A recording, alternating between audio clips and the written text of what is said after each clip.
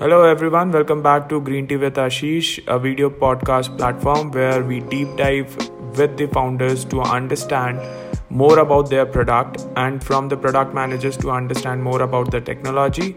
Today we have with us a founder of Finovate Capital, Mr. Aljo Joseph. Finovate Capital is an innovative fintech platform that is providing short-term finance to MSME and SME customers. They combine the traditional approach of credit distribution with the state-of-art fintech platform to bring together best of both worlds and driving immense efficiencies in an erstwhile traditional business. They help you turn your invoices into immediate cash. They help you with the delayed payments or if you are worried about the seasonal spikes, you can contact with them for innovative supply chain financing solutions. Let's talk with Aljo and understand more about the product and their platform. Welcome, Aljo, to the show, and thank you so much for taking time out. We have had a great chat in the past about the company which you are running and the things you have been doing with Finovate Capital.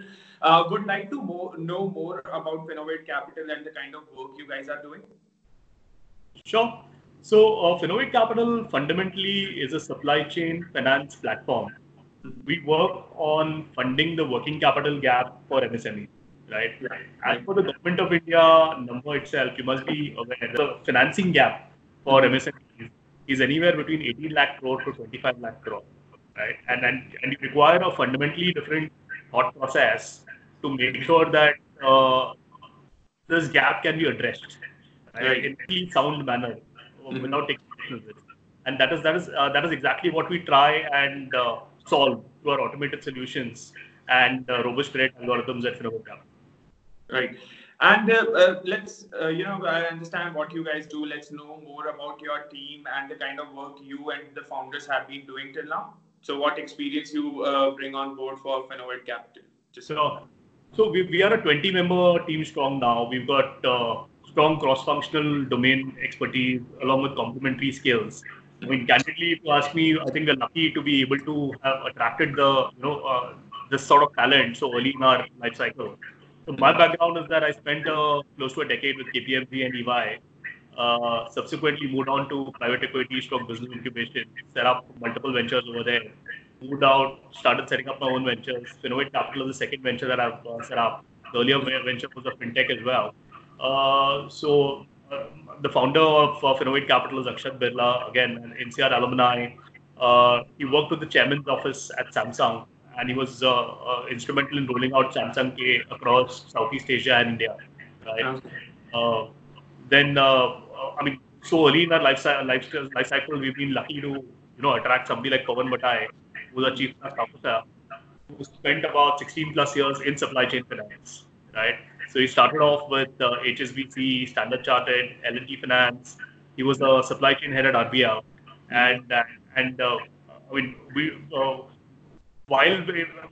whenever we managed to articulate as to why he joined us, I think we've cracked the code. But for now, I think we're lucky that he's joined us. Again, Chandramukhi Pandya, 20 years with Thomson Reuters, right, in financial services technology.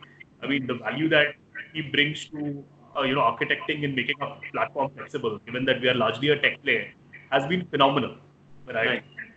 So, and again, we've built complementary skill sets to support the team in product management, risk, credit, sales, customer relationships, so on and so forth. Beyond this, I must mention our great set of investors, mentors, and advisors. Right? So one of our investors is Ravi Sood, the ex-CFO of Hero Motors.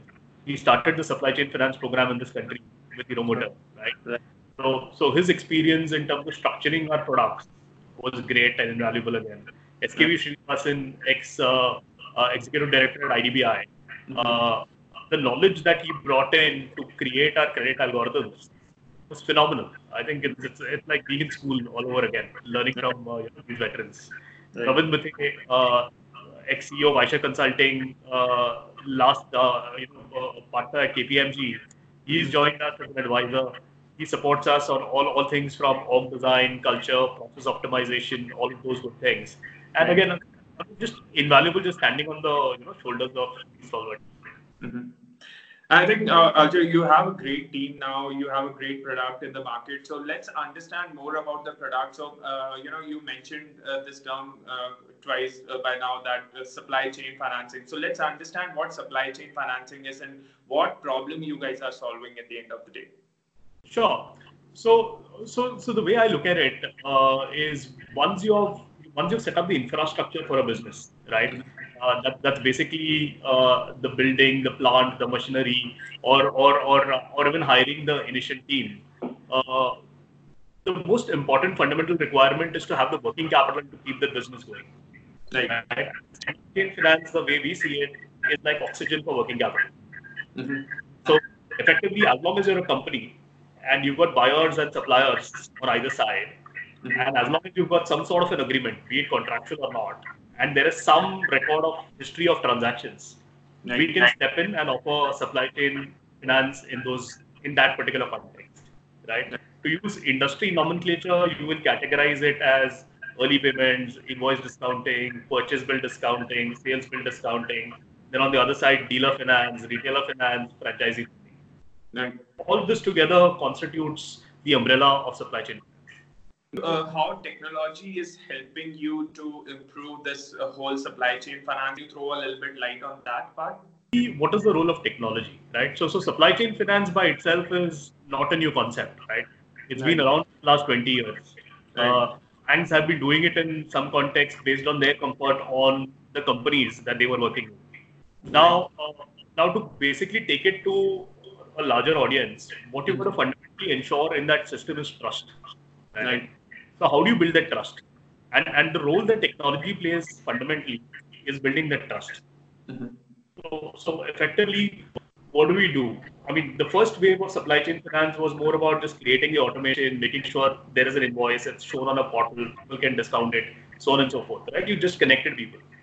The next wave is basically assuring the integrity of the transactions that are underlying in the system, right? So effectively, how do you ensure that invoice is genuine, right? So those are things that you solve using AI, ML, and blockchain as an example. Or basically, there is limitation to how much humans can learn and associate with patterns. It's known that a certain segment of the market have been good customers or have been defaulters.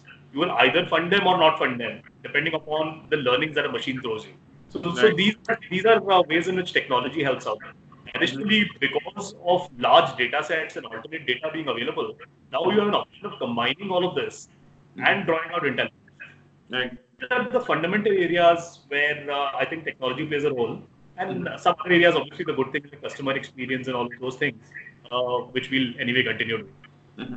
Right. And you mentioned that AI, ML and blockchain is trying to help you to solve these issues. Can you deep dive a little bit and understand how AI, ML is helping you to solve these problems? Sure. So fundamentally, the way we see ourselves, we are a platform company.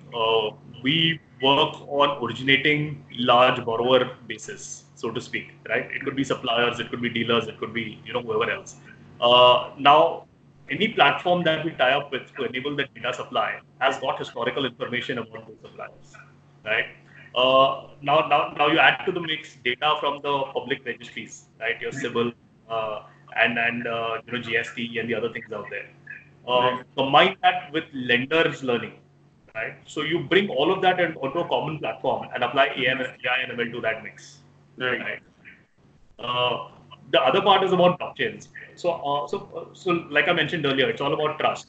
How do you basically ensure that an invoice is genuine, right? So if you're not working in an anchor-led model where you're not tied up with a Unilever of the world who basically tells you that this is my invoice and I pulled it out from his ERP, how do I go about ensure that any invoice presented by a supplier is genuine?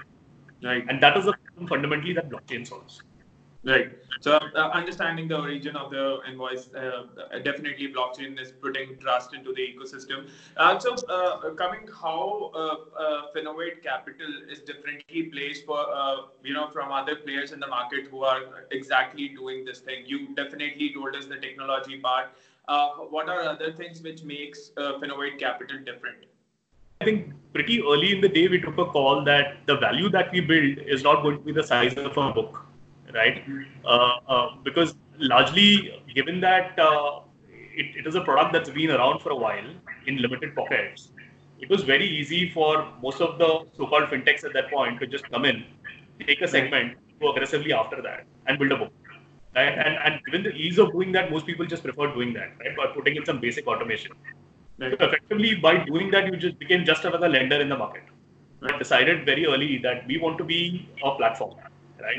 Our core strength lies in creating innovative structures and technology platforms to, first of all, source a large pool of borrowers using certain anchor relationships.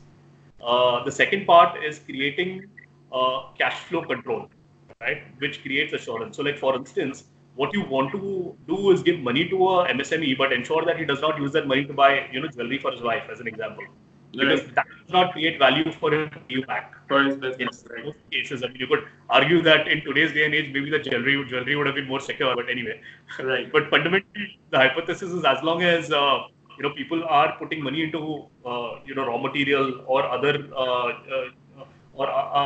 inputs that are needed to produce a finished good or service, it will sell in the market and the money will come back. So effectively, creating the comfort around end user funds by making sure money goes straight to them and ring-fencing the cash flows, which basically controls the way money comes into him and to us, is fundamentally how we look at things and create our technology platform and structures. And that is going to be our differentiator in the future. Right, and I think that's a great problem you guys are solving. So I have worked with a bank in the past, and so I was heading the credit department there, and we used to give all these working capital loans to all these MSMEs and SMEs. And the whole issue for us was at the end of the year when the working capital will, after a particular year, we have to check that where that money was used and the business is growing or not, and again calculate all those things. So the most important part which we used to miss was to understand that they actually use the money for their raw materials, their inputs, or whatever, buying the machinery and stuff. So that becomes really important. I think great problem you guys are solving there. So coming back to a point where we are seeing in the market that banks are having so many NPAs, even after they have so strict credit framework with them. Then also all these NPAs are mounting. The bigger parties are mostly failing and stuff. So what are you doing to make sure that your credit policy or your credit framework is intact and the money is going into the right hands? So I think what we do is we work with close to about 16 lenders, right? So effectively what we did is actually go back to each of them and figure out how are you all looking at the market right now, because that is the most important thing, right? I mean, there is no point of me collecting a number of documents, being intelligent about things, and not being able to align it to their view of the world. So effectively, fundamentally, we sat with them and we looked at, what are the products you're not comfortable with? What would make you more comfortable on them, right?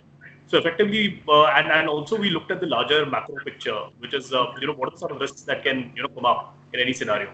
So every time we look at a lending relationship, we look at, what could potentially go wrong.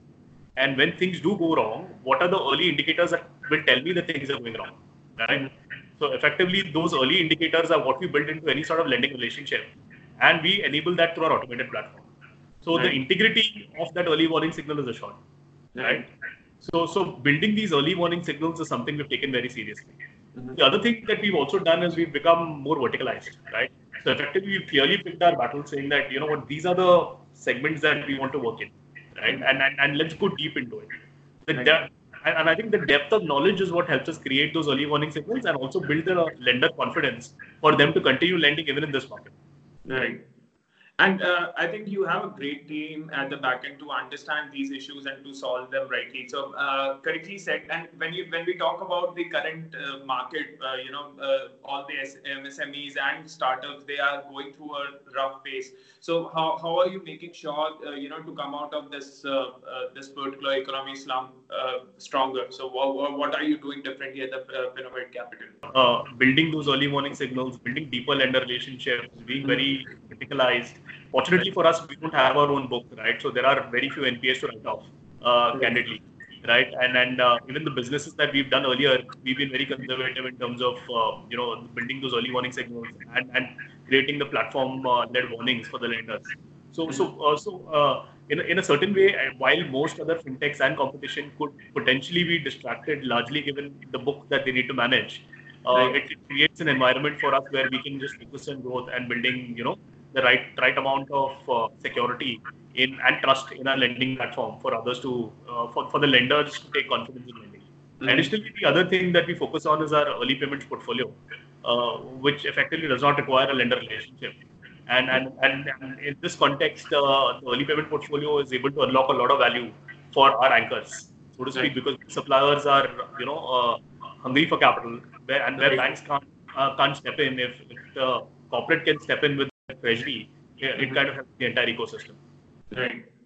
And I think the current period which we are going through, so you deal with a lot of MSMEs. So how are they fighting this period of where the demand has gone down, the supply chain is affected, but then also they're keeping the government is trying to keep the supply chain up, but the demand has gone down significantly. So how are they coping up with this particular environment? Have you had a conversation with anybody around that? Yeah. So we've been we're deeply engaged with all our customers. Right. And we did this pretty early to kind of figure out our sector focus as well. Probably shouldn't categorize the entire sector as with one single brush called MSME, right? Within the MSME space itself, there are multiple places, right, or multiple segments. So, for instance, if we pick up the MSME segment, if you pick pharma today, clearly there's a demand, and their problems are very different, right? So their problems are how do we manage the demand spike given the constraints in terms of delivery and the policing that's there on the road, right? But do I factor in creating additional capacity for this limited period spike? Will the spike be a one-time spike? Will we be seeing multiple spikes over the next 6 months? So they have a very, very different problem if you're in pharma or FMCG to handle. Similarly, even in logistics, if I pick logistics just as a sector, and assuming you were a trucker servicing pharma and FMCG, your business is good, right? But if you're fundamentally servicing cement or steel, you've got a problem, right? So these are the challenges. And again, just to speak the numbers, right? So if based on some statistics, what I was just reading, apparently it's a global organization for entrepreneurship. I think it's called GAME, the acronym. What they were estimating is about 25% of the MSMEs in India would shut down, right? Then there is another statistic from the All India Manufacturers Association which says the manufacturing MSMEs which could shut down would be anywhere between 19 to 43%, right? So, but all these, so you can see that it is different across different segments. Everyone looks at it fundamentally differently. But largely, I think what needs to happen is everyone needs to prepare a survival game plan, right? Which basically says, let's assume that this lasts for a quarter. Your suppliers and buyers do want you to survive, and your employees also do want you to survive. So given this context, what is the assurance I can create for them that I will repay them even though in a delayed manner, right? And that is the open conversation which most people are beginning to have as we speak. A lot of them are still trying to figure out and fish for those government subsidies, but some of them have started moving in this direction. Right, and so you mentioned these government subsidies. What are some steps which government has already taken and should take in the current current scenario or in coming future? So any suggestions around that if you have, which you would like to share with our viewers? So clearly, I think the government has begun well, but largely, I mean, they've got a challenging job on their hands. But fundamentally, if I was looking at it from their perspective, I'd look at the MSME sectors that create, and I'm talking specifically from an MSME standpoint. They should look at the MSME sectors that create the most amount of employment, right? Because fundamentally, if people are employed, there is consumer spending. If people are not employed, there is no consumer spending, and it hits demand overall, right? So what are the segments that could create the most amount of employment? Second, the important thing is you've got to make sure these entities stay afloat, largely because it's much more easier supporting these guys than investing in startups subsequently hoping to scale up to this level, right?